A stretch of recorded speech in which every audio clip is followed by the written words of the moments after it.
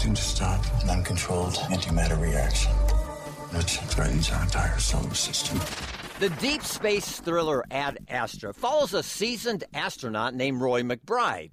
He's a clear-headed guy who's ice cold under pressure. Most people think that those are traits that Roy inherited from his father Clifford, the most decorated space traveler in world history. Clifford McBride disappeared altogether while off on a manned mission to the edge of the solar system in search of extraterrestrial life. That was 30 years ago. After a series of mysterious deep space energy surges rocked the Earth, Roy is called in by Spacecom brass for a top-secret meeting. They now want to send him off to the edge of the solar system. They want him to track his father's path and uncover the truth about that doomed expedition, an excursion that, all these years later, might be threatening the universe.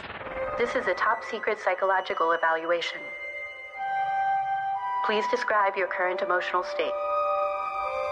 I'm steady, calm, ready to do my job to the best of my abilities. Ad Astra aims for the same thoughtful orbit as other recent sci-fi space films such as Gravity and Interstellar. As such, it deals with brave choices and pulse-quickening action. But this film is both darker and dimmer than those others.